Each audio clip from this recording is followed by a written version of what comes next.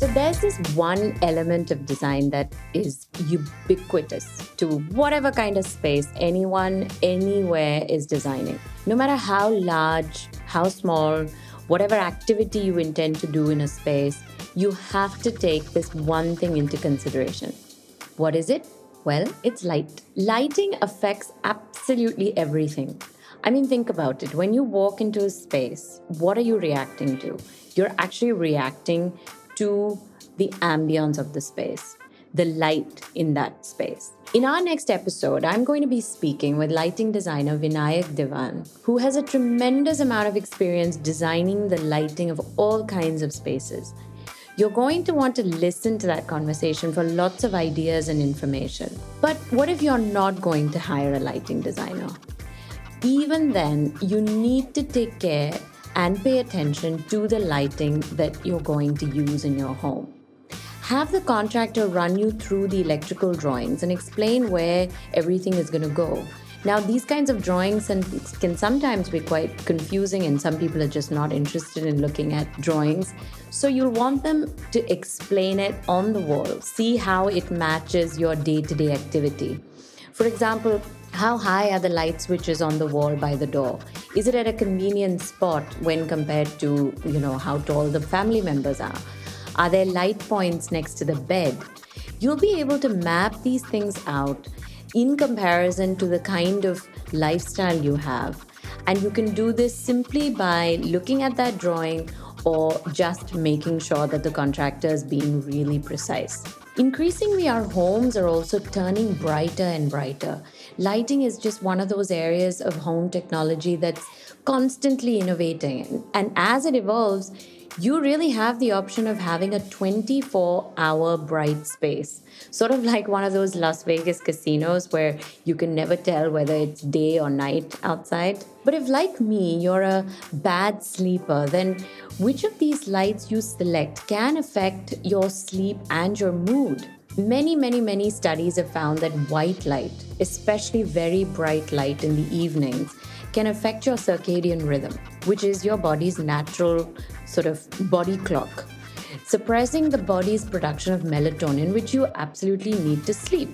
So, tube lights, for instance, which really, if I'm to be honest, do not belong anywhere in a home. It gives you the feeling of sterility, cleanliness, and it has a certain sort of prosaic element to them, but they're the worst offenders when it comes to turning a space far too bright and confusing for the body. These white light bulbs emit light at shorter wavelengths, and many studies have found that they suppress the body's production of melatonin much more than bulbs that emit orange-yellow light. So warm orange lights really give you a feeling of intimacy and a sense of cozy, if you will.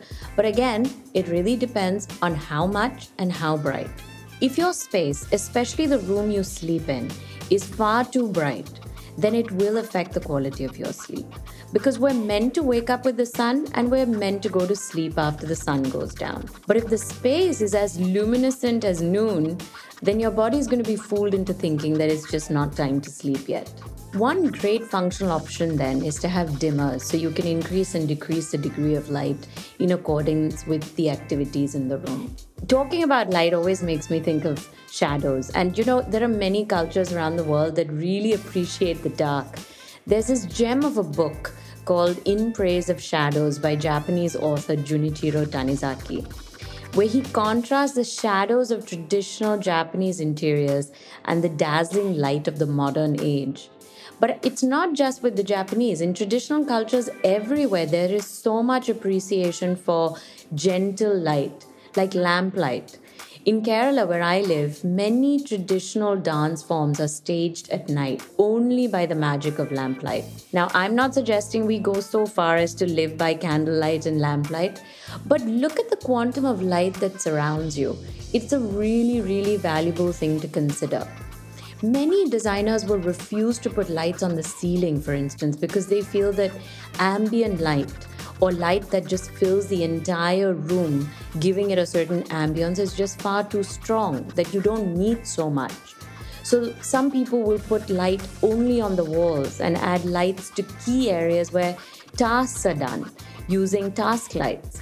or light up artworks that need to be highlighted. So when you're planning your space, look particularly at the effect of the light in the spaces that you're working in, sleeping in. Invest in bedside lighting so you can read and you have the ability to use things at arm's length. Which then brings me to my other pet peeve, which are switchboards. Now, obviously, we need switchboards. But please, when you're placing switchboards, split up the plug points and switches wherever it's possible so that you don't have those ugly wires dangling down a wall. If you've got bedside lamps, and the switchboards and plug points could be placed strategically behind the bedside table so that the wires are hidden away behind the furniture on which the lamp is. You can always turn the lamp on with its own switch and the wires will be out of sight. So these little and big things all go a long way in creating a sense of well-being that gives a space that well-designed feeling. Before I end, I just want to run you guys through that one more time. Really consider the amount of light that you're going to have in the spaces that you're going to be resting in.